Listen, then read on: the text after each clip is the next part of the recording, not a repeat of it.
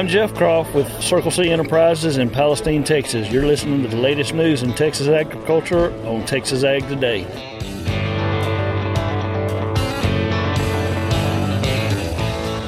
Welcome to Texas Ag Today, a daily look at the latest news in Texas agriculture. Texas Ag Today is produced by the Texas Farm Bureau Radio Network, with the largest farm news team in the Lone Star State. Now here's the host of Texas Ag Today, Kerry Martin. Hello, Texas. We got rain in the forecast again for much of our state, so here's sending out some prayers that you've either gotten some rain or some is on the way for your corner of our great state. In the meantime, we got another episode of Texas Ag Today ready to roll for you, so jump on in with me. Buckle up. Let's take a ride around the Lone Star State as we cover the most important industry in this greatest state in the nation, Texas agriculture. In the news today, the midterm elections are just around the corner. Or are they? It's only 6 months away, but in terms of politics, that can be a lifetime.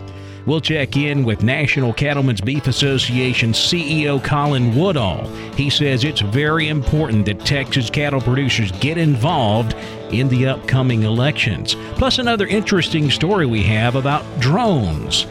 A federal judge recently struck down a Texas drone law. So does that mean you can now pull out the 30-06 and crank down on one that's flying over your property? Well, might not be the best idea. We'll have both of those stories coming up to kick off today's show. My name's Kerry Martin. I'm your host, along with the largest and most experienced farm news team in the Lone Star State. And we're all standing by to bring you the latest news in Texas agriculture, from the piney woods of East Texas to the rocky ranges of the Trans-Pecos, and from the Panhandle down to the Rio Grande Valley. Even when our drought finally ends, Texas High Plains agriculture will remain challenged by water supply issues. That's a reality that is inspiring some farmers to explore livestock integration. I'm James Hunt, and I'll have that story on Texas Ag Today.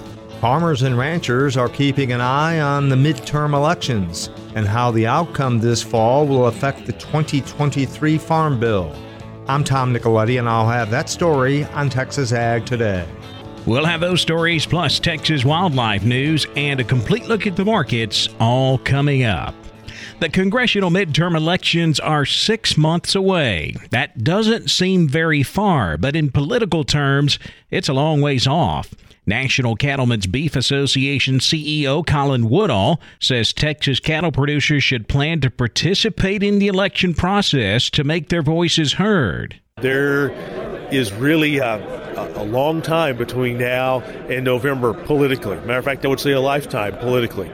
All it takes is a 5-second soundbite or one wrong move that can completely change the trajectory of a congressional race. So while I do believe the Republicans have a great opportunity to potentially take back one or both houses of Congress, they're going to have to do a lot of work, mind their P's and Q's, and truly appeal to the voter in order to make this happen. But the voter also has to show up. So November the 8th is the day, Tuesday, November 8th. Make sure that you're there or you vote early, because we need to ensure that the cattle producers' voice is being heard in this election. Woodall says there are several issues at stake in this election that affect cattle producers. Now, with more on the midterm elections, here's Tom Nicoletti. My guest today is David Wasserman. He is House editor for the Cook Political Report based in Washington. And David, you spoke recently to a number of cotton farmers in Texas about the upcoming 2022 midterm elections and the Russia-Ukraine war, the economy, inflation, high fuel costs, high agricultural input cost. All of those come into play when it comes to what might transpire in the fall election-wise here in the U.S. That's absolutely true. And cost of living and the economy are going to be the top issues this fall. Of course, high fuel cost, whether they be gasoline or a diesel, are impacting all Americans, farmers, ranchers, those not involved in agriculture. And certainly that's part of the economy, part of the pocketbook that is hindering a lot of folks this year. Oh, that's absolutely right. Rising interest rates and housing groceries, of course, in farm country inputs.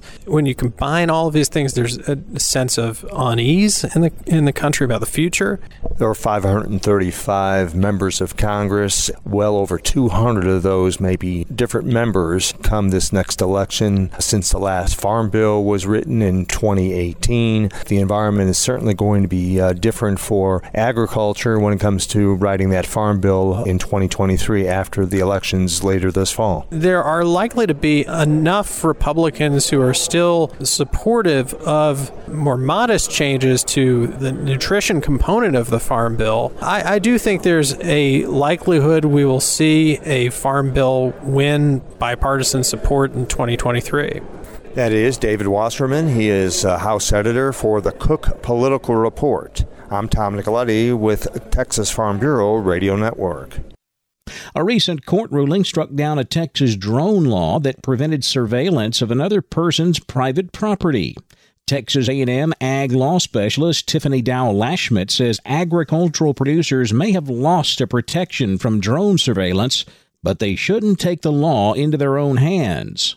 The question I get the most related to drones is that, can we shoot one down if it's flying over our property? And, everybody kind of laughs about it, but truthfully, the answer is no. And the reason for that is drones are regulated by the FAA, which makes them fall under the category of federally regulated aircraft. And as you might imagine, right, the penalty for shooting down federally regulated aircraft is extremely high. And that's something that folks can overlook. So I always do want to be really careful anytime we're talking about drones and kind of give that warning. I know that they may be annoying. I know that they may cause a problem. Getting the 30-06 out is probably never going to be the right solution to that problem. So now that the court has struck down this protection, is there a chance for ag producers to get those surveillance protections back? Well, we'll have to see. Certainly, the state could appeal this decision to the Fifth Circuit, the United States Court of Appeals for the Fifth Circuit. The deadline for that hasn't passed yet, so we'll just have to see what the state decides to do. Of course, another thing that could happen is the legislature could take this up and pass a revised version of the statute in the coming legislative sessions and sort of take another run at it and try to cure some of these constitutional deficiencies that this judge found existed in the statute. So either of those things, I think, certainly could happen. We'll just have to wait and see how that plays out. Texas A&M ag law specialist Tiffany Dowell-Lashmet. When our drought finally ends, agriculture on the Texas High Plains will remain challenged by water supply issues. James Hunt tells us that's a reality that's inspiring some farmers to explore livestock integration. Our region's water supply challenges have provoked more interest among farmers in the concept of livestock integration.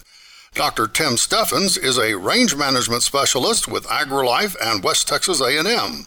I asked Dr. Steffens to describe how bringing animals onto the farm provides benefits for water retention and soil health. If you're growing X amount of stuff and you go in and you cut that and windrow it and bale it and haul it away to something, you've hauled away a whole lot of nutrients. You've hauled away a whole lot of cover. You've hauled away a whole lot of mulch that would keep that soil shaded and break raindrop impacts and shield it from wind. And you're feeding it to something that would have eaten what grew there anyways. If you directly harvest it with the livestock, all those nutrients stay there. You can pull the livestock off before they graze it down as hard as what you would with the swather. What they don't use, they're going to lay down on the ground, and that decomposes and is providing a lot of that mulch and cover and all the things that you want. And it makes the ground more hospitable for the microbes that are breaking down that plant matter and turning it into organic matter and making a better soil structure that lets water in the ground better. And then you're evaporating less of it off, and you're using more of it for something productive. Dr. Steffens also says planting a cover crop that is partially harvested by livestock is better for water efficiency than leaving a field fallow. I'm James Hunt on the Texas Farm Bureau Radio Network. A growing population of invasive axis deer can threaten local agriculture. I'm Jessica Domel, and I'll have more on that coming up on Texas Ag Today. And you've probably heard of stomach ulcers in both humans and horses, but pigs can get them too. Texas veterinarian Dr. Bob Judd has more on that coming up next, right here on Texas Ag Today.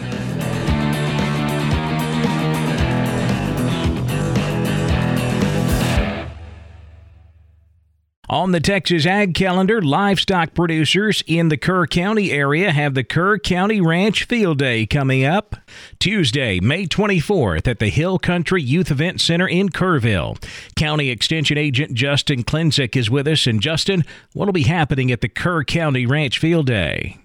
I'm going to start the day out with proper weaning techniques for cattle, sheep, and goats and how that kind of benefits marketability. Going to discuss impacts of proper grazing and overgrazing. Morgan Livestock Equipment is going to bring in a mobile working pen, and we're going to get to do some live cattle handling and demonstrations with that. Dr. Joe Passel is going to talk about the benefits of pregnancy testing and demonstrate the IDEXX Alert pregnancy blood test. And we're going to round out the day with Dr. Sonia Swiger from AgriLife Extension, and she's going to talk about parasite control in livestock. The Kerr County Ranch Field Day coming up May 24th. If you need more information, call the Extension office at 830-257-6568. If you would like to have your agricultural event featured here on the Texas Ag Calendar, just shoot me an email, cmartin, C-M-A-R-T-I-N, at txfb.org.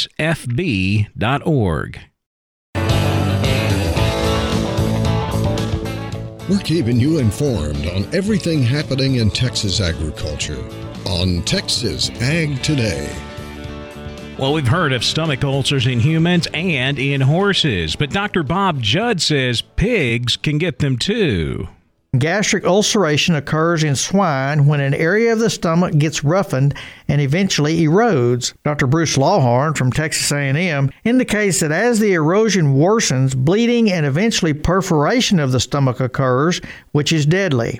Gastric ulceration can happen in pigs for any reason that causes the pigs to go off feed for even just 2 to 3 days and occurs more commonly in the fall. Gastric ulcers in swine can occur when the feed is ground too fine, a sudden change in feed has occurred, with vitamin E or selenium deficiency, with excessive whey in the diet, copper toxicity, and roundworms. Pigs can also be infected by the swine variant of the Helicobacter pylori, which is an infectious cause of gastric ulcerations. The disease usually occurs in rapidly growing swine and can lead to decreased appetite, vomiting, and dehydration. Treated swine will usually heal, but the disease can recur, and untreated swine may be sick for several weeks and can die if the stomach is perforated. Any pig that is off feed should be suspected of having gastric ulcers, whether it is a primary problem due to dietary issues or whether another disease like pneumonia has stopped the pig from eating, and stomach ulcers have developed secondary to not eating. If the ulcers are severe, many pigs will bleed and their mucous membrane color will be pale. The disease can be treated with drugs to decrease gastric acid, drugs that coat the stomach lining, and injectable antibiotics. Since the pigs are usually not eating, you can give the medication in a slurry of oatmeal or fruit with a dose syringe given slowly in the mouth. If a show pig goes off feed, consider feeding them a slurry to prevent stomach ulcers. I'm Dr. Bob Judd. This is the Texas Farm Bureau Radio Network. A growing population of invasive axis deer can threaten local agriculture. Jessica Domel tells how in today's Wildlife Report. On our last show, we told you that invasive axis deer are socially dominant and can push our native whitetail deer out of prime habitat and compete for resources. That is just one of the reasons why researchers from Texas Tech University are trying to get a better idea of just how many axis deer are in the Junction area so they can be better managed. Blake Leslie, research coordinator at the Llano River Field Station, says one of the concerns with the growing axis deer population is habitat destruction. One axis eats about as much as 1.5 whitetail. With these exploding numbers that we're seeing, that puts a piece of property at a very high risk for habitat destruction as far as food availability and quality of forage. Dr. Matt Buchholz, whose dissertation the research project is based on, says axis deer can also negatively impact local agriculture. If we're looking at what axis really overlap with in terms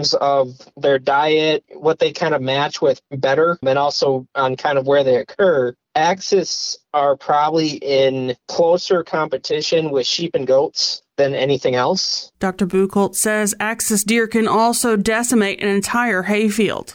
One property that I worked on, he had to fence his hayfields to keep the axis out of them. There's some agricultural concerns that, just with competition with livestock, but also where there is crops, there's a high potential for axis to come in and kind of decimate those crops. Leslie is looking for landowners in the Junction area who are willing to allow spotlight surveys of the axis deer on their land. If you're interested, contact Blake Leslie at the Texas Tech campus in Junction. For the Texas Farm Bureau Radio Network, I'm Jessica Domel.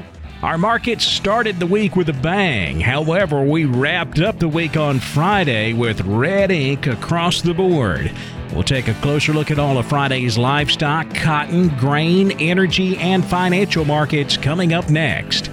Keep it right here on Texas Ag Today.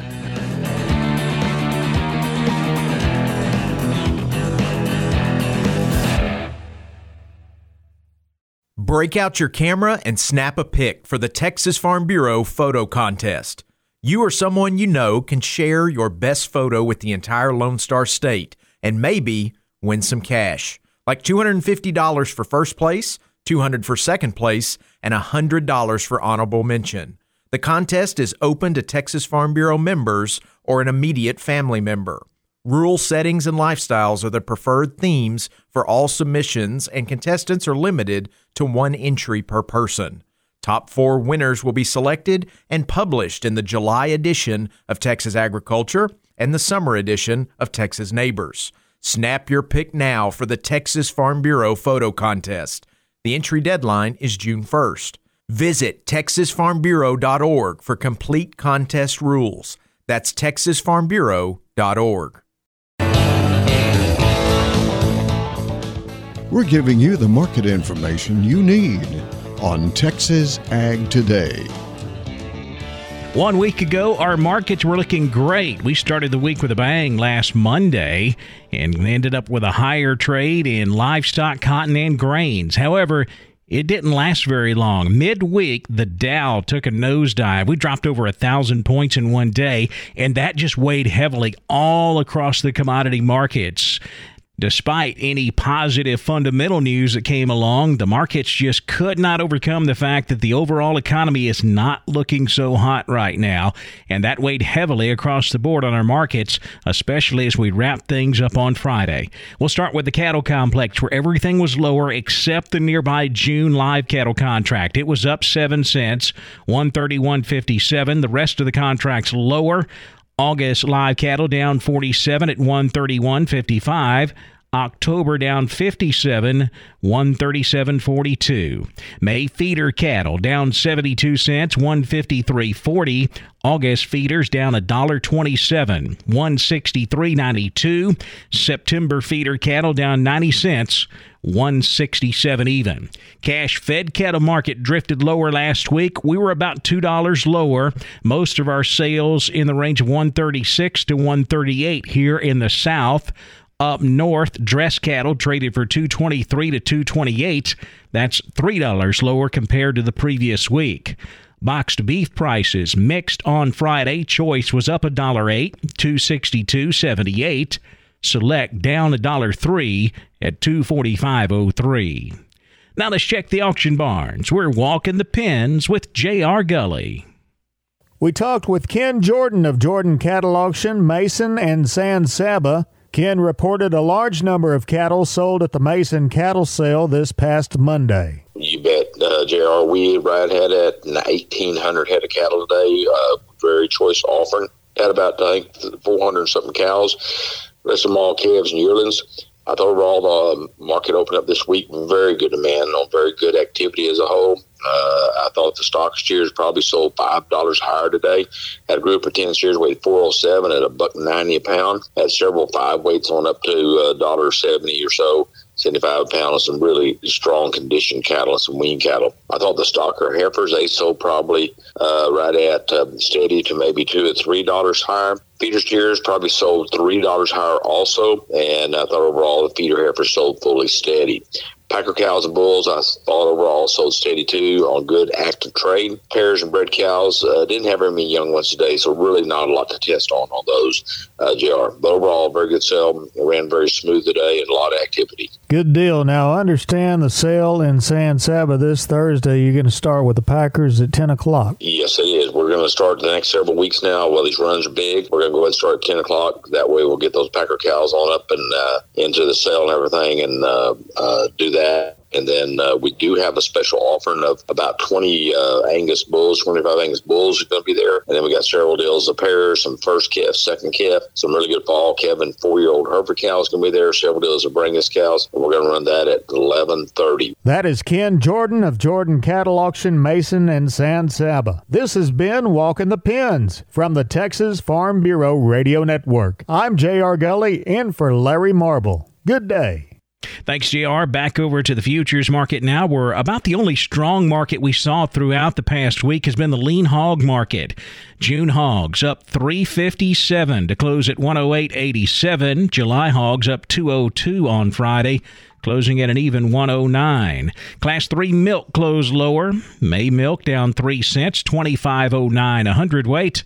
June milk down 38 at 24.42 a hundred. Big losses in the cotton market. Again, the overall economy weighing heavily on the market. Also, the fact that we may get some pretty decent rain throughout Texas cotton growing regions. That's another factor that didn't really help out prices on Friday. July cotton down 543 points at 142.27.